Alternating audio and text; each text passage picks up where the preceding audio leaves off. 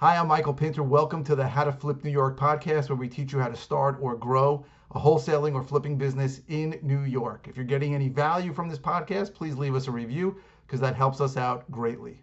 We're going to start a series on mindset, the mindset of what you need to flip, which is the wholesale or rehab properties in the New York area, New York City area. So mindset is a funny thing. You know, we've been to a few of these gurus seminars, and when they talk about mindset, I usually tuned out. I was like, I don't need help with mindset. I want to make millions of dollars, and I'm committed. I don't need help with mindset. But mindset's really important, and most of the gurus, good and bad, will talk about mindset and what you need to have in mind when you do this. And without a doubt, the people that what separates the successful people from the non-successful people is what they thought, really what you think. If you think you can do this, like Henry Ford said, if you think you can or you think you can't, you're right. So we're going to go through a few different parts of what mindset you need to flip properties in New York and why it's important.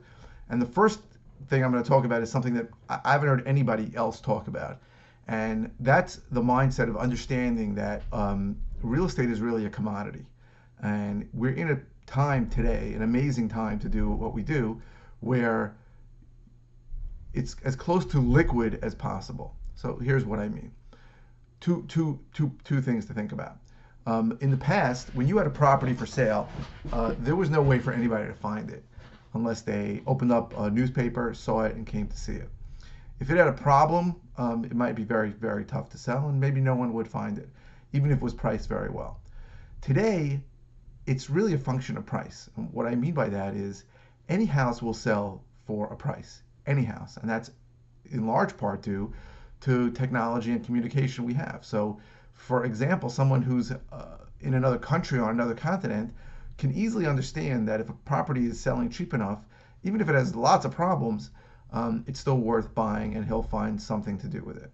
So that's one example. And the second example really applies to me and my partner. When we first started doing this 6 years ago, we said things like, we'll never buy a property with less than 3 bedrooms. We'll never buy a property with less than 2 bathrooms. Okay, that was stupid. We said something like, we'll never buy a property on a busy street. Okay, inevitably 2 years later, we bought something on a busy street and we made money on it.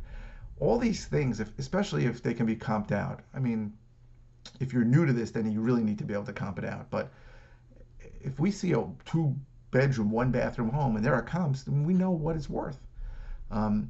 Everything is a function of price. So what I mean by that is you may go into a house and it stinks and it's the worst house you ever saw. I mean, we continue to say this is the worst house we ever saw because we see worse and worse houses. There's a price for it. It's a function of price. The land has value. In our area in Nassau County, a lot of the places, even not even the greatest places, builders will pay $180,000 or $200,000 for the lot. You can have the worst house ever. You can buy it at $120,000. You're going to make good money on it. You have to have that mindset. It can't be like, I don't like this. I don't like ranch houses, or I don't like split levels. I don't like stairs. I hear these things from other people who do what we do all the time. And I'm thinking, who cares what you like? This is a business.